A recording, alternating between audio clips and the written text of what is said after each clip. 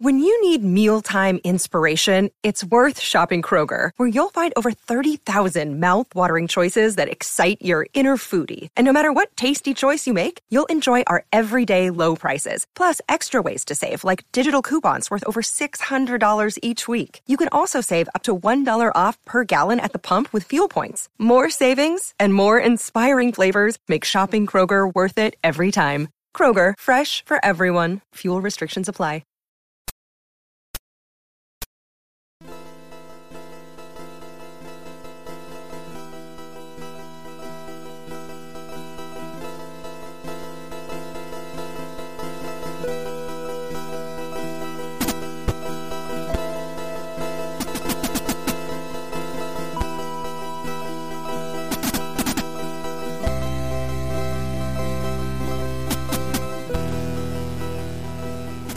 This is Joseph L. Flatley, and you are listening to Failed State Update.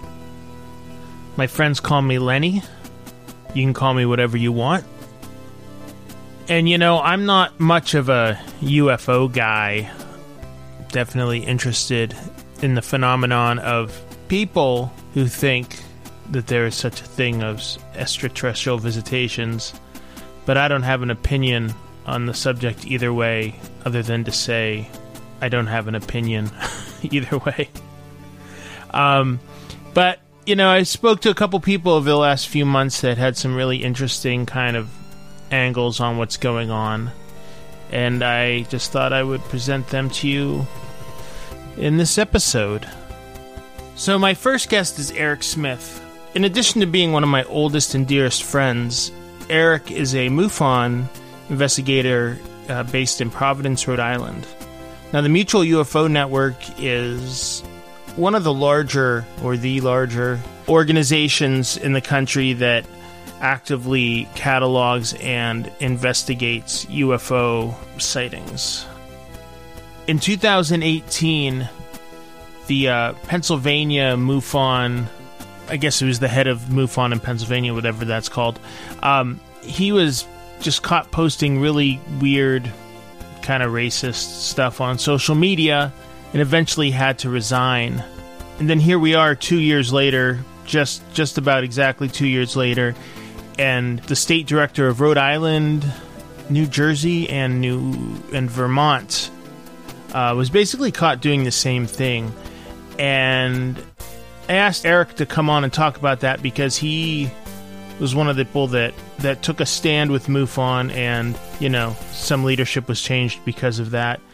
And also, it's really interesting how he kind of explains how the Mutual UFO Network, MUFON, is really kind of a weird, seems to be, at least in its membership, like a conservative, very conservative organization, kind of at odds with like where ufology is in the current era. Or for that matter, where society at large is in the current era. And after this, we'll talk to Andrew Gitlitz. His byline is A.M. Gitlitz, and he is the author of I Want to Believe, Posadism, UFOs, and Apocalypse Communism. Now, this is a pretty fascinating story. This dude, Jay Posadas, from Argentina, got into communism, specifically took the side of Trotsky following Trotsky's expulsion from the Soviet Union. So Posad, his version of communism included ufology, talking dolphins, or communications with dolphins somehow, and a real enthusiasm for nuclear war. It just goes to show you, you know, UFO culture, ufology exists on all ends of the political spectrum. So we'll get to our talk with A.M. Gitlitz after a bit, but first, let's talk to Eric Smith.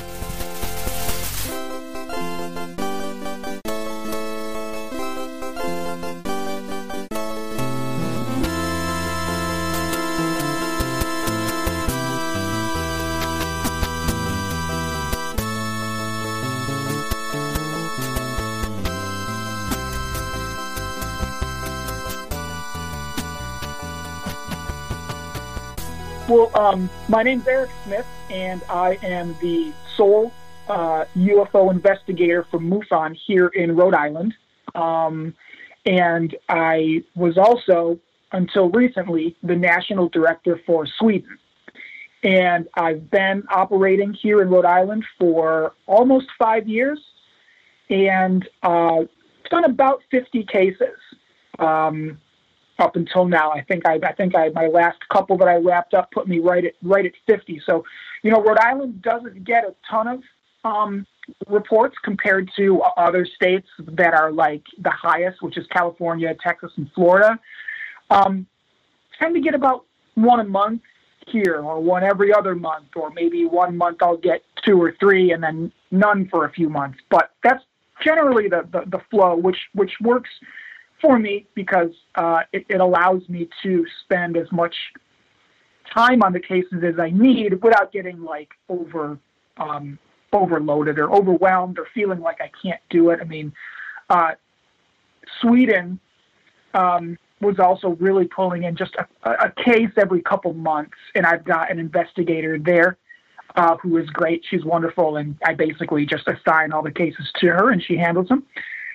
So that's what I've been doing for MUFON for the last 4 to 5 years, and then in the past year, I've been getting invited to talk at libraries around Rhode Island, which I had been doing somewhat regularly up until the shutdown. So when libraries and stuff open back up, I'm hoping to get back out to some of the libraries I've already talked at, because they'd like to have me back, and to find some new places to speak and do some, to give some talks about what's going on. So you were in charge of Sweden, and I understand there's been some controversy. There's been controversy with MUFON for several years now. Maybe you could go into that a little bit? Yeah. So, I had started to I'd become aware of some of the stuff that had happened before I came on the scene with John Ventre and the Pennsylvania thing and some other weird folks involved with MUFON who seemed to be racist and just basically, terrible people. And when you say racist or terrible people, I mean, is that at home when they're talking to their wives, or is that like social media? Like, what's going on there? Yeah, on social media. The John Ventre thing was because he had gotten into a, discussion on his private Facebook page and dropped a bunch of, racist, opinions and really lost his cool and just said a bunch of shitty things and was supposedly removed from MUFON. And then the new Chris Cogswell, who had come on board, and he does the podcast, the Mad Scientist podcast. And he's a really awesome guy. And it was really exciting when he came on board MUFON because he was going to be sort of like a scientific consultant for MUFON. He worked for MUFON for a couple months, and then he found out that John Ventre was still involved with MUFON in some way, and after he had been told that he wasn't. So he quit MUFON at that point, and this is where I had started to learn about a lot of the stuff. I really wasn't, privy, or I didn't really know a lot of this stuff before it happened. I work for MUFON here in Rhode Island, but I'm not really deep in the weeds of all of the, behind the scenes stuff and things that happen in other states. I really don't have the time really to know everything. So when this was brought to my attention, this was probably about 2 years ago, I started to really think about MUFON, and certainly I wouldn't want to work for or be associated with an organization that allows this to go on. But what had felt different to me here in Rhode Island is that up until recently was that my post here in Rhode Island, I kind of liken it to in Dances with Wolves, where when Kevin Costner gets assigned to the base in the middle of nowhere, and then the guy who assigns him there kills himself, so no one knows that Kevin Costner is out in the middle of nowhere. That's kind of what I feel like here in Rhode Island. The state director, Ken Pfeiffer, doesn't live in Rhode Island. and I was the sole investigator here, and he pretty much let me do whatever I want here. He pretty much let me, let me go without any real guidance, which was good and bad because I felt like I was smart enough to sort of figure it out. And in a way, it felt nice. I kind of felt like I had the freedom here to do it how I wanted to do it. And I have been up until now. So John Ventry, he was the state director of Pennsylvania, is that correct? Yes, if I'm remembering that correctly. He was the state director of Pennsylvania. And after this, so it wasn't like just some rando member mouthing off. No. It was really reflected exactly. on MUFON. He was someone who was in a supervisory position in a state that has a large MUFON presence. They weren't like here in Rhode Island where it's just me and maybe one other person. Pennsylvania's got a pretty extensive MUFON membership, and he was. It's one of the heavy hitter states. It's one of the big ones. So exactly, it's not like he was just some asshole who was an investigator.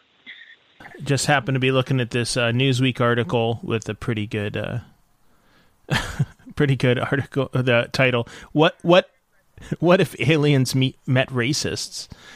And yeah. And there's and it has one of his Facebook posts, and it's complaining about that Netflix show Dear White People, and talking about how white males are the absolute target of government and affirmative action and all this stuff. So it's pretty ugly.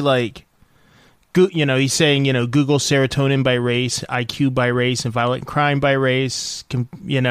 It's pretty gross stuff. Well, he had either stepped down or was removed from his directorship. And again, it's been a while since I read a lot of the details about this, so I might be getting some of the details wrong, but essentially he was not the director of Pennsylvania anymore. And then when I believe what happened is that when Chris Cogswell was discussing with MUFON about what to do for their upcoming symposium, when he went to get in touch with them about he was going to do something for the symposium, since he was now the science consultant, he found out that John Ventry was in some way in charge of organizing something having to do with either speakers or vendors at the symposium, their yearly convention. So he was still very much involved with the inner circle of MUFON, helping to organize their yearly big event, the MUFON Symposium, which happens every year in different places, usually down in really some places like Las Vegas that no one ever wants to fucking go to anyway.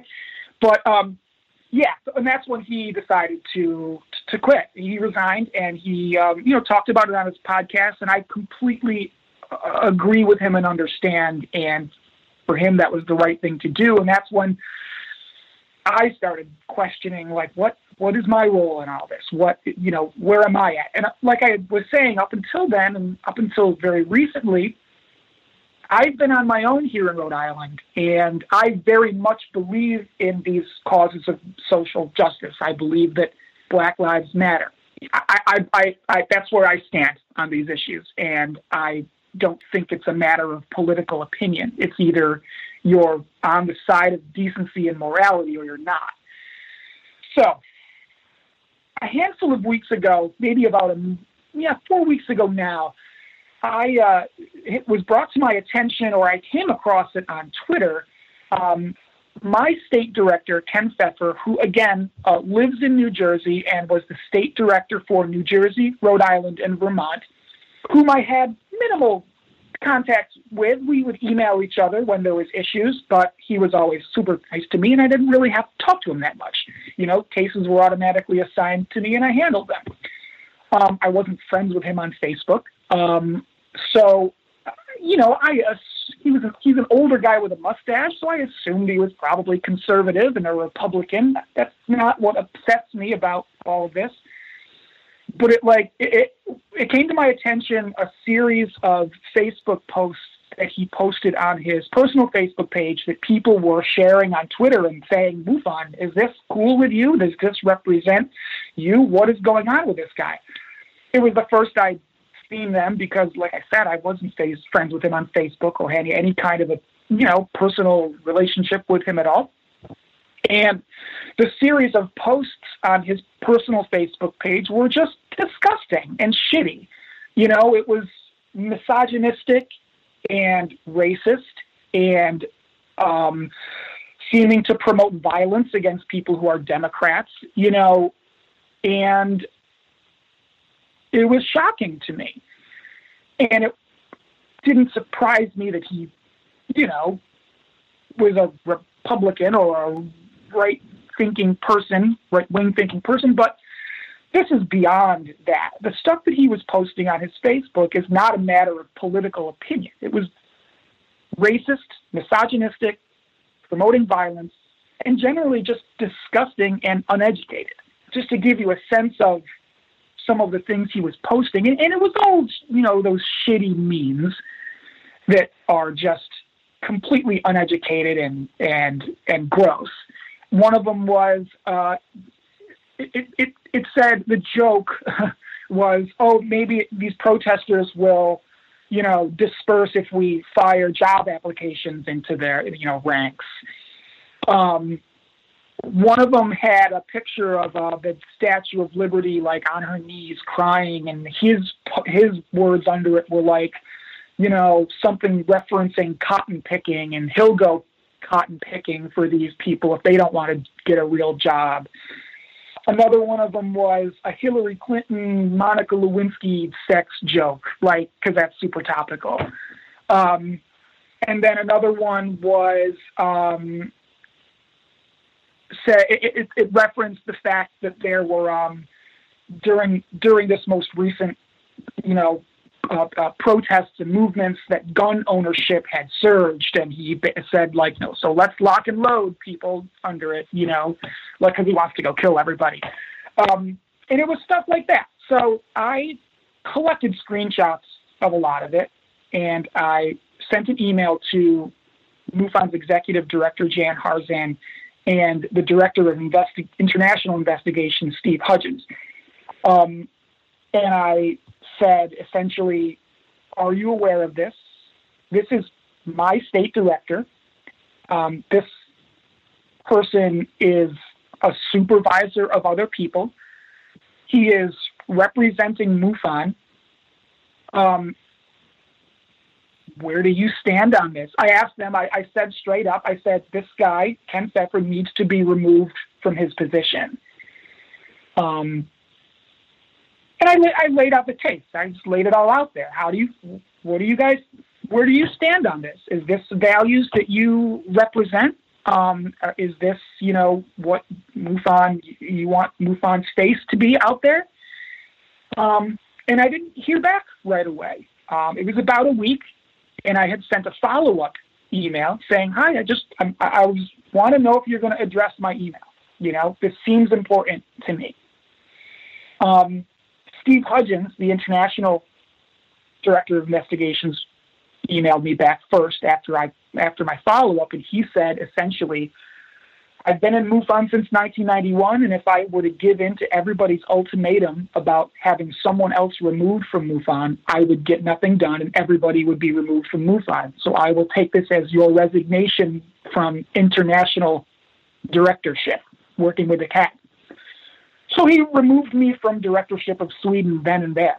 I emailed him back and I said, thank you for making it very clear where you stand on this. And at that point, I kind of thought I was done. I was like, well, fuck this. Obviously I'm done. I'm not going to wait weeks and weeks for a response. You shouldn't have to think about this. And I believe it was the next day that I did get an email back from MUFON's executive director, Jan Harzan.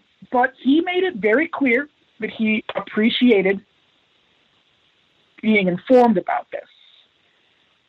And that I'm trying to remember if he said that I think that he had said in his email that was the first he had heard of these posts on Ken Pfeffer's Facebook. And he thanked me for bringing it to their attention. He wanted to let me know that Ken Pfeffer had been, as of right then, he had been removed as the director from Rhode Island. and Vermont, but he was going to be retaining his directorship of New Jersey. No, it's just so funny. It's like, well, that kind of stuff doesn't fly in Vermont and Rhode Island, but New Jersey. Yeah. Yeah. So Jan Harzan stated that racism and misogyny and threats of violence absolutely do not reflect MUFON's values. They don't. In his words, I believe he said that they don't tolerate it, although obviously there is some tolerating. He thanked me, and he hoped that I would continue to work for the organization.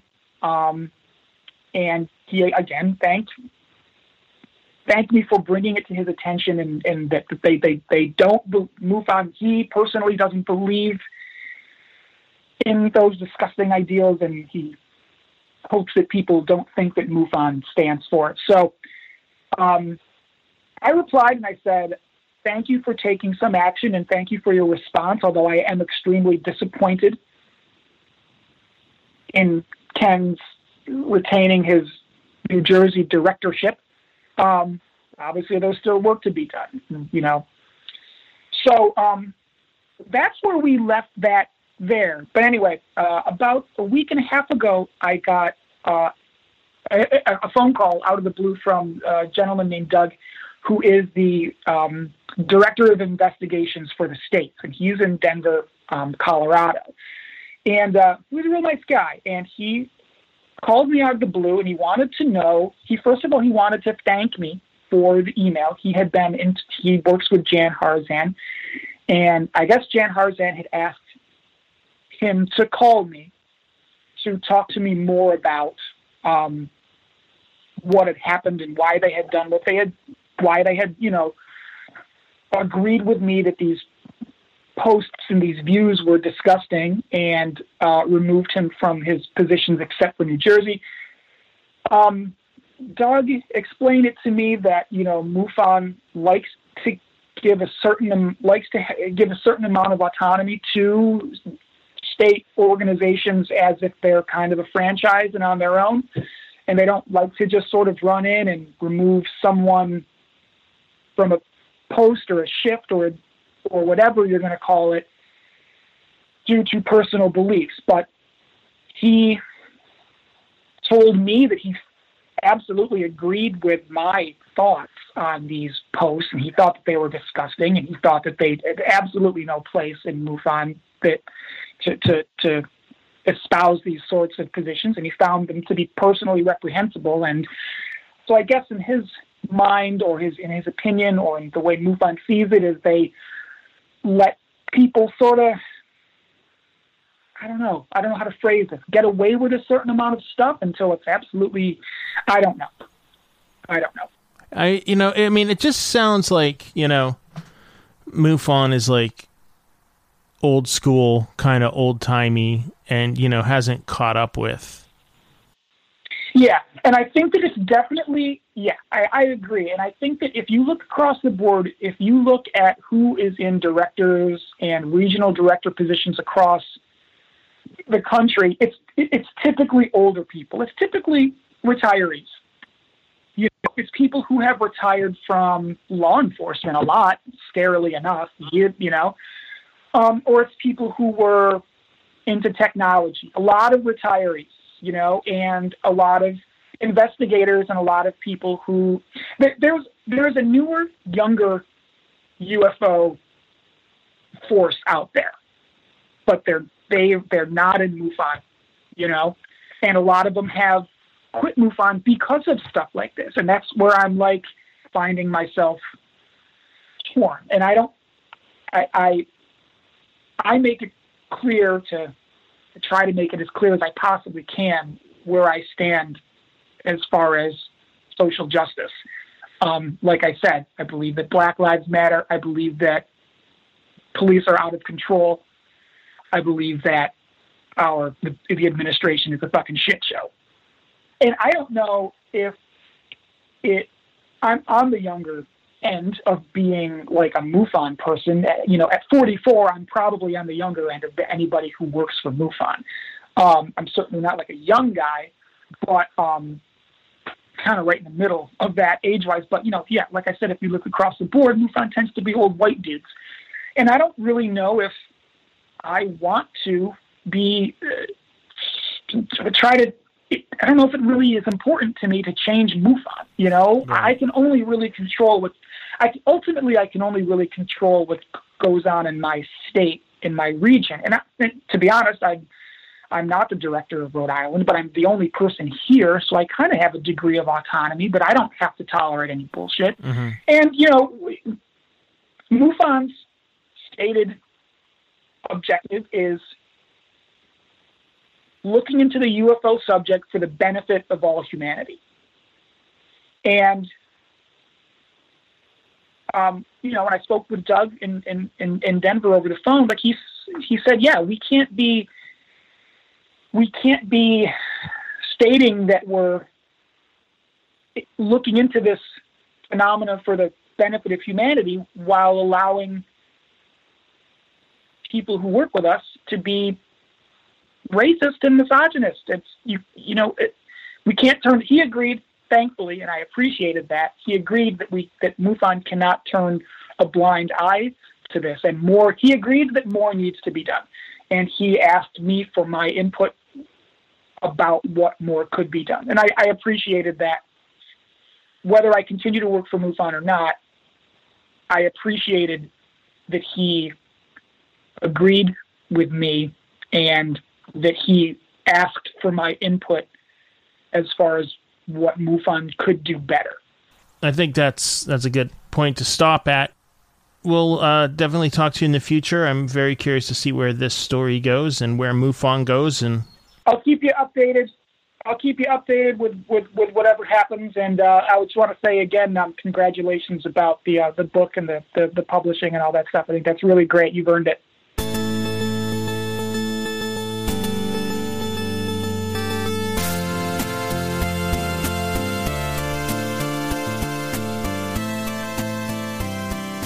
So it sounds like a UFO group founded in Podunk, Illinois in 1969 is a little out of date, out of touch. Who knew? So that was Eric Smith, a field investigator in Providence, Rhode Island with MUFON. And thanks again, Eric, for talking to us. And next up, Andy Gitlitz is going to talk to us about Jay Posadas.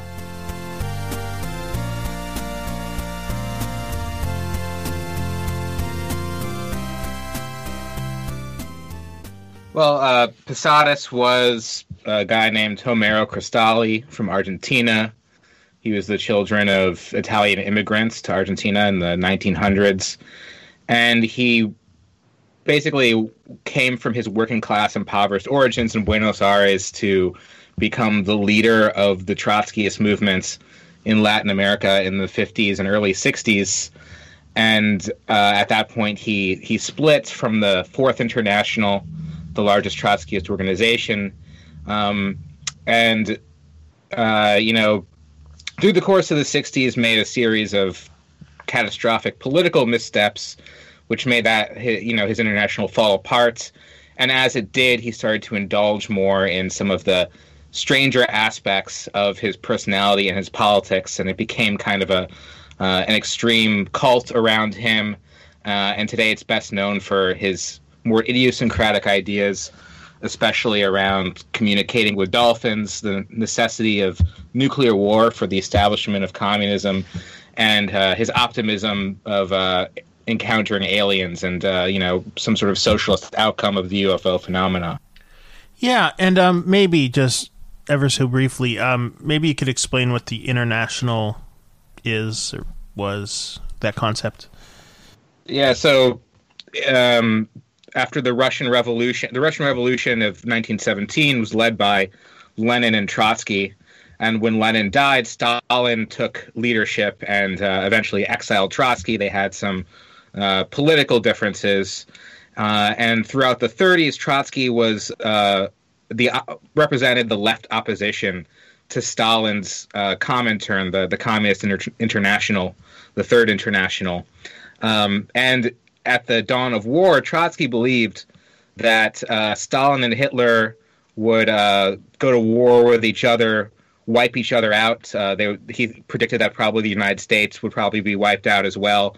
And just as World War I had culminated in this international revolution, there would be a far bigger international revolution, a complete one, at the end of World War II.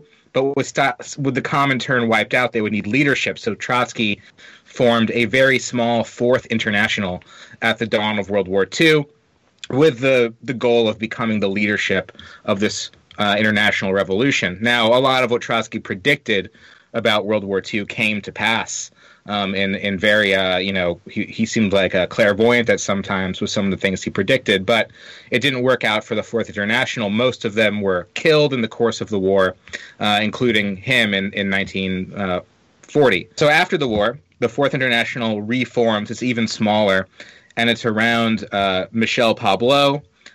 Posadas becomes the leader of the Latin American sections, and Pablo has a thesis that basically the war hadn't really ended, or that it would restart again at any moment because capitalism was in terminal crisis. And so Trotsky's prediction of this revolution was still coming at any moment in the late 40s and 50s. But now this resumed war would be a nuclear war. So it would be over in an instant. It would kill an immense amount of people. But after the war, there would be so much destruction that it would be much easier for a socialist revolution to occur. So this is what the Trotskyist Fourth International believed in the 50s. But towards the end of the decade, it kind of backed off this idea as capitalism began to recover, as the Soviet Union attempted to have a kind of peaceful coexistence with the West. The Trotskyists kind of moved away from this catastrophist World War III idea, but Posadas did not. He doubled down on it in the 60s, and that's why the nuclear war and apocalypse aspect of Posadism was a very essential part of their politics. Yeah, and I'm reading about the Che Guevara welcoming the bomb, and and the kind of fatalist aspect of that, which I was unaware of before I read your book. Well, it came from the reality of how bad World War I was, and then how we could expect Trotsky expected World War II to be exponentially worse, and he was correct.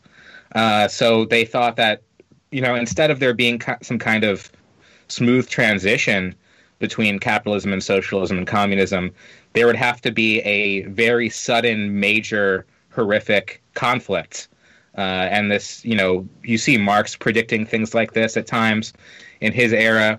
You certainly see it in the Second International and the Third International. This is the catastrophist tendency within revolutionary socialism. But you also see it in a number of millenarian religious sects and cults, and this doomsday scenario that the contradictions are building up to such a catastrophic level that something, all of a sudden is going to happen, and that's going to allow people to remake the world afterwards, or it's going to usher in a new era. You see that in a number of forms. So Posadas certainly wasn't the first to believe it, and a lot of, like you said, Che Guevara and Fidel Castro believed that nuclear war was inevitable and even desirable. You see Mao saying things like that as well, and there were certainly people in the U.S. State Department who believed that as well, that we needed nuclear war. So are there still, this might be jumping ahead a little bit, but I'm just wondering about the Posadists or the neo-Posadists or whatever you would call them today. There's a small amount of people who are still part of the historical Posadist Fourth International, based in Europe and in Uruguay, Argentina, and Brazil. There's very few of them, though, and they're very old and not writing very much. But the one thing that they've written during the pandemic comes from the Europeans at Posadist Today, and they did write that they saw the pandemic as providing cover for an eventual nuclear war between the United States and Russia. So I could send you that link, and you can put it in the show notes if you want. Yeah. How's that supposed to work? Well, there's some kind of exercise that they see as preparing for a nuclear war between essentially the East and the West. And they publish occasionally about extraterrestrial stuff, but usually it's just mainstream articles about SETI, the search for extraterrestrial life. But they don't publish much in general. I mean, most people are familiar with Posadism today, at least in the United States and England, through these meme pages like the Intergalactic Workers League Posadist, who are largely satirical. They have some political points, but they're not actual militant Trotskyists who are trying to intervene in local and international politics. They're more making comments on the state of the left, and their memes tend to be very celebratory of aliens, UFOs, and nuclear war. And let's talk about the alien part of this. When did alien beliefs or ideas about UFOs come into Posad's way of thinking? Well, one of the founders of Posadis's first group in Argentina was a guy named Dante Minazzoli, and he was really interested in futurism, science fiction, and Soviet cosmism, which was, some of the Bolsheviks believed in space travel and meeting aliens and that kind of thing.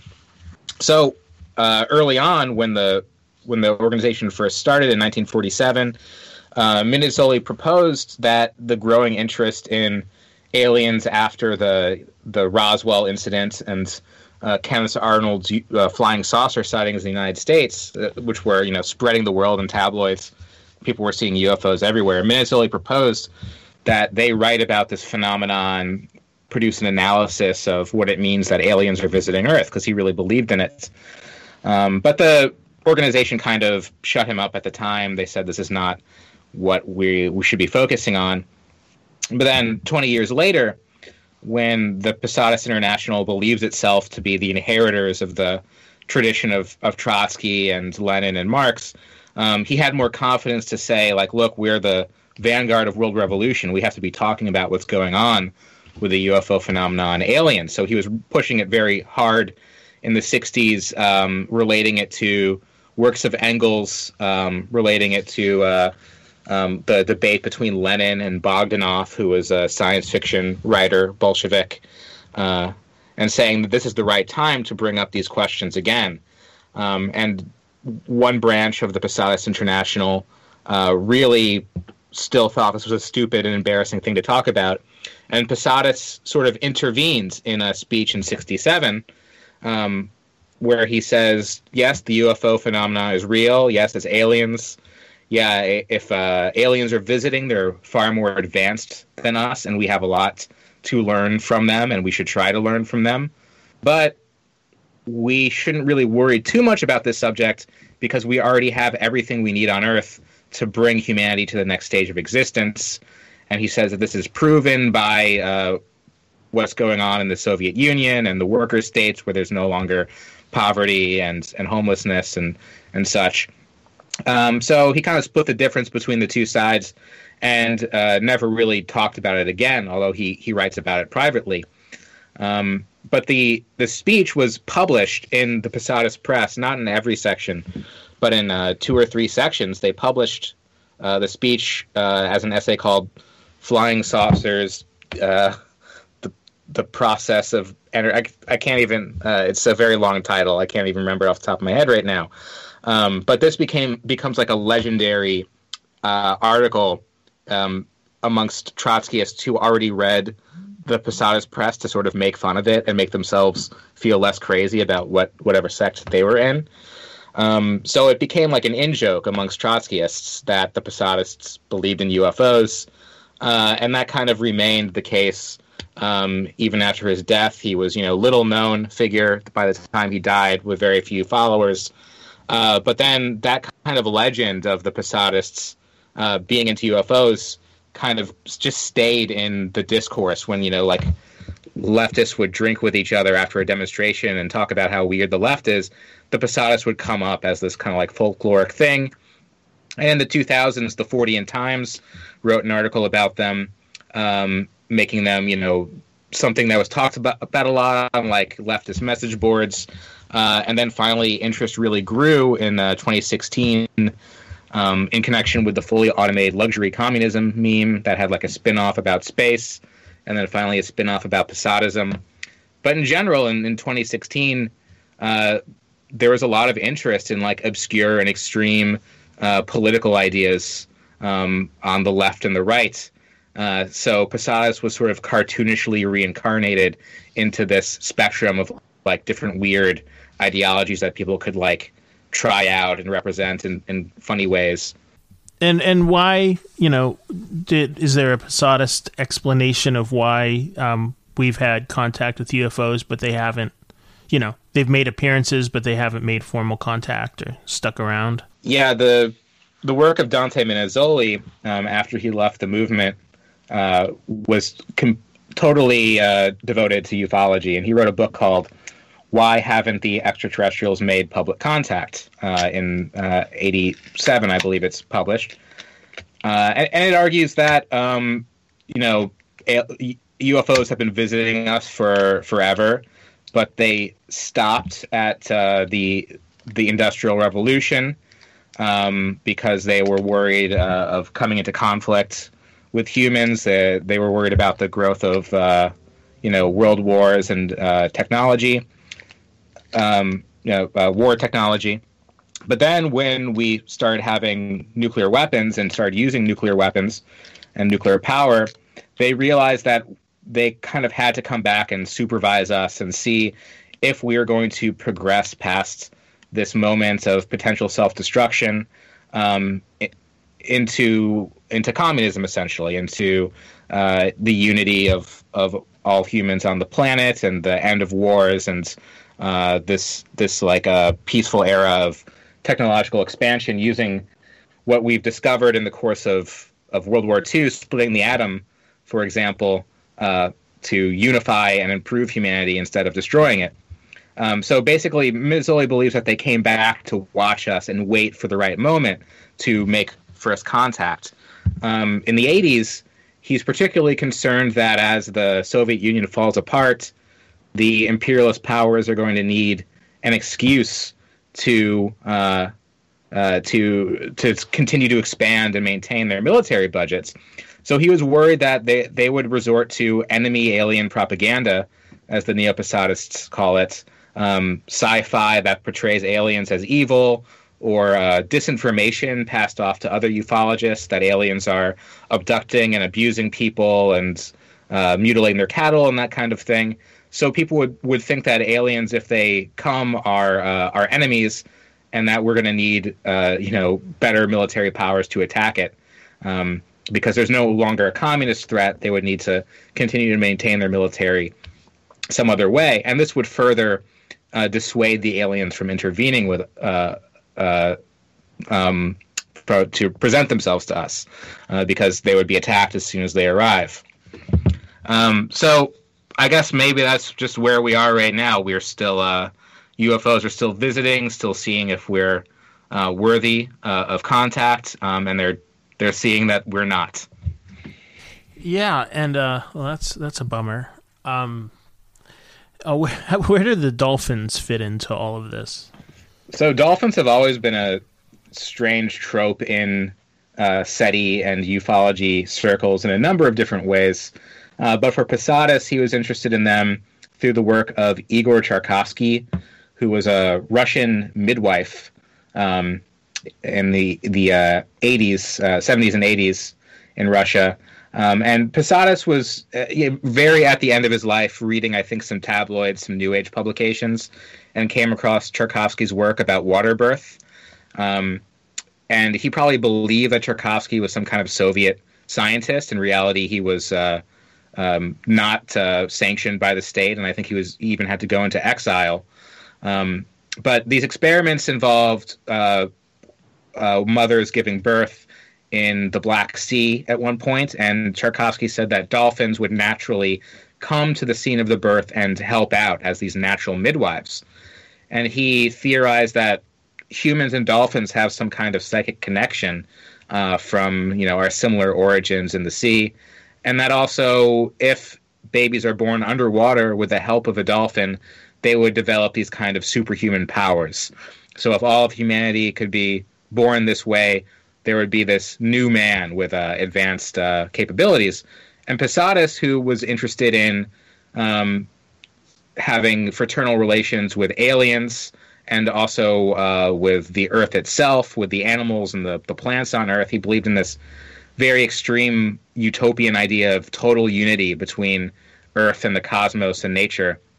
That Tchaikovsky's work was showing one way we can become closer to animals. And he also saw Soviet experiments in giving birth in space as being connected to this as well. But again, this was written when Posadas was just about a year away from dying. So his ideas were becoming truly very strange and affected during this time. Yeah. Do you have any idea how the dolphins were supposed to help humans give birth? Like how that would work? Yeah, Tchaikovsky writes about this. He says that the woman starts giving birth and the dolphins just, sense it happening and they come over and help. I don't know. I don't think they physically help. I think just their presence kind of blesses the moment or something. I think it's related to this idea that dolphins sometimes help sailors who are lost at sea, which John Lilly actually wrote about. He was one of the progenitors of the Search for Extraterrestrial Life, SETI, along with Carl Sagan and Joseph Shklovsky, and he had done a lot of research with dolphins in the 50s and 60s.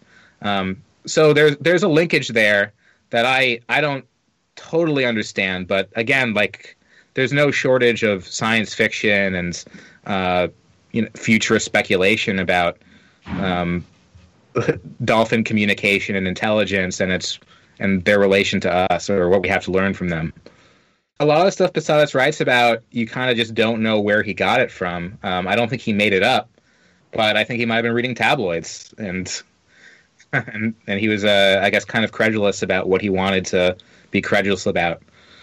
Yeah, and that's kind of what's interesting about him is, the kind of two halves of that coin, or the two sides of that coin. All these crazy ideas that we could talk about forever, but at the same time, at least in the beginning, he was, really committed to doing real work, real political work. It wasn't all just airy-fairy stuff. Yeah, he was a really serious militant union organizer and then communist, and he was very good at it. He was very charismatic. He was very energetic. He really respected the discipline and the hierarchy of a revolutionary organization, and he was always very content to serve those above him, whether it be the leader of his cadre in Argentina, or the leadership of the Fourth International during the war, which is based in New York. He was always very eager to please. And even when he came to lead his own organization, he really saw themselves as subservient to Juan Perón and the Peronist movement in Argentina. And so they kind of distinguished themselves politically as having this very positive relationship to national populist movements like Peronism around South America, seeing them as being, advancing the workers to a better position of power. And I think that is related to how positive the Posadas came to be in the late 60s and early 70s, as their actual influence and power was reduced to a very small level, how optimistic they were about these huge, objective, powerful structures like the Soviet Union, like aliens, a sort of fated historical reckoning. That there was always this kind of disciplined subservience to this teleological idea that history was just fated to move to this point of socialism and communism. Yeah, and as far as his particular leadership style or him as a person, I've definitely seen references to him as a cult leader or a charismatic type leader. What's the kind of truth around that?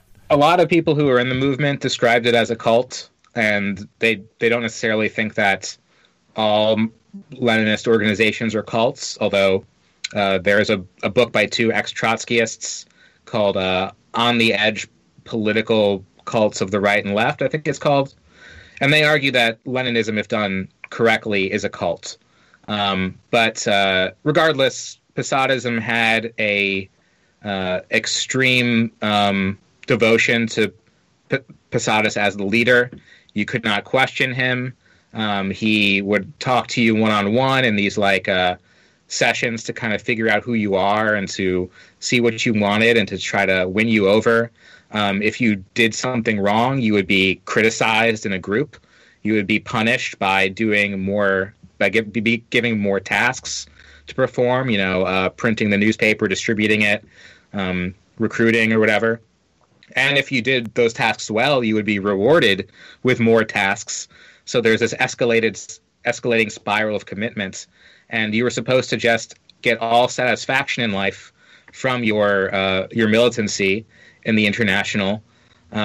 There was also extreme moralist restrictions on life in the movement. If you were going to get married, you needed the permission of Posadas. If you were going to have children, you needed the permission. Sex could only be for reproductive purposes.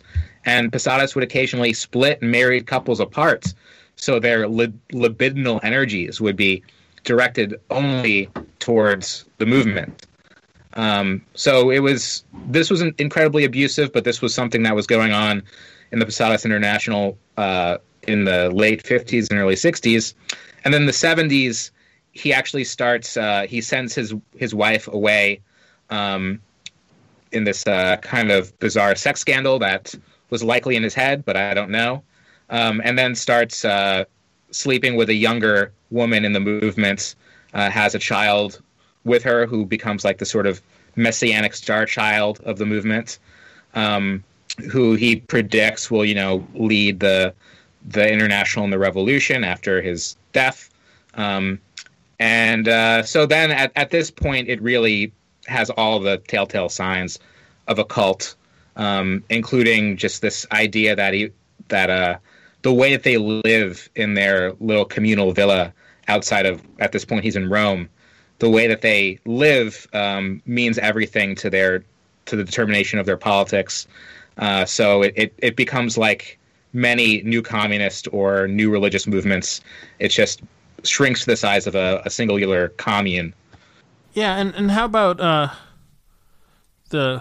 this term I've seen used, fully automated luxury communism, or fully automated luxury gay communism? Where did that come from? That was coined by Aaron Bastani, who's a British writer. He put out a book about it last year. And this is the idea that as the forces of production develop in capitalism, better machinery, less need for human inputs, variable capital into the reproduction of capital, that there's no longer going to need to be workers. Like everything will be more or less automated, or you would need much less work than you needed previously. And Bastani believes that we're on that route, and through socialist measures, we can make a kind of utopian variant of this. Like we're on the path that we're on now, that would look like mass unemployment and maybe a meager universal basic income. But Bastani proposes that instead of that, we can just get rid of work and wage labor and have this kind of utopian situation where everything that we need is provided for us, and we can dedicate our lives to doing something more meaningful than wage labor. And through that, he's also made criticisms of Elon Musk's idea of mining asteroids using drones, the space drones that would go and mine asteroids and for rare minerals that are very rare and expensive and destructive on Earth. And Bastani says, okay, well, if you do this, then hopefully that'll mean we won't have to mine on Earth anymore. We won't have to do this incredibly dangerous, destructive process. But that means you won't get any money from mining the asteroids, because you'll have to, if you're going to make a profit on that, you're going to have to limit the supply of the minerals that you mine in order to keep the prices high. So Bastani points out that through automation, a lot of the way that the capitalist market works and reproduces itself will fall apart, and should logically fall apart. So through the mining thing, that's where space comes into it. And then basically just through the use of the word space, there became these ideas of, making space colonies, meeting aliens, making space colonies with aliens, and Posadas began to show up in those memes. Right. It's like everybody's sort of swimming around in these waters, as far as, I guess, with dolphins helping them give birth, as far as like where these ideas come from and the interchange. The fully automated luxury communism really reminds me of Timothy Leary, in the 80s, writing about, O'Neill space colonies and the idea that once we get off the Earth where everything is abundant, we'll all be able to live our best lives. But he was doing it from like this kind of weird, almost libertarian place where like we'll all work for these benevolent corporations. They'll all have our best interests in mind. Yeah, what's really interesting about futurists like him in the 60s and 70s is that they were basically writing from a place of like, obviously within 10 years, 15 years, technology is going to advance to a point where nobody's going to need to work anymore. There's going to be so much wealth that we can just freely... They had this idea of UBI in the 60s, and people just wrote about it as if, like, of course this is going to happen. And that was connected to this feeling that everything, even though we were on the brink of nuclear war, that everything was kind of getting better or getting to a place of resolution. Like the moon landing obviously had these overtures of the Cold War and a militarist propagandist project by the United States, but it was the most unifying event in the history of mankind. Everybody watched it. Everybody felt like they had achieved something, contributed to this height of humanity, and they assumed we would only get higher and get better and, achieve more things. And if we could just not kill each other with nuclear weapons, that we would advance to a higher level through this Cold War conflict. We would get to a better place. But that's not what happened. So now the futurists have basically the same ideas as the futurists did in the 60s and 70s, but they're no longer utopian. Like the idea, like Peter Thiel talks about this life expansion stuff that Leary would talk about. Elon Musk talks about space colonization. Jeff Bezos talks about building O'Neill colonies.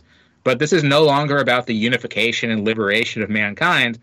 It's about preserving class relations through, making a Elysium kind of colony just for the rich in space, whereas all of the wage laborers that are necessary just kind of rot on Earth. So is the future of socialism in outer space? Personally, I don't see how that could be possible. I like the idea that humanity has entered space and achieved this great thing. But I think really the fascination with space and the optimism that space travel will resolve the problems on Earth is a fantasy. We have to protect the Earth. This is our only home. This is the only place we know how to live. Mars will not be a good place to live. The moon will not provide us with. There's this idea in Ayn Rand of Gat's Gulch where you go to a desert, and with the right machine you can just produce everything you need. And this is, I think, what's motivating Musk and Thiel to believe you can have a colony on Mars. Like, they think that they're just so smart that they're going to invent what they need to do it, and that's not true. And the reality is we're destroying the ecosystems on which human life is based. We're making entire regions of the planet uninhabitable right now, day by day.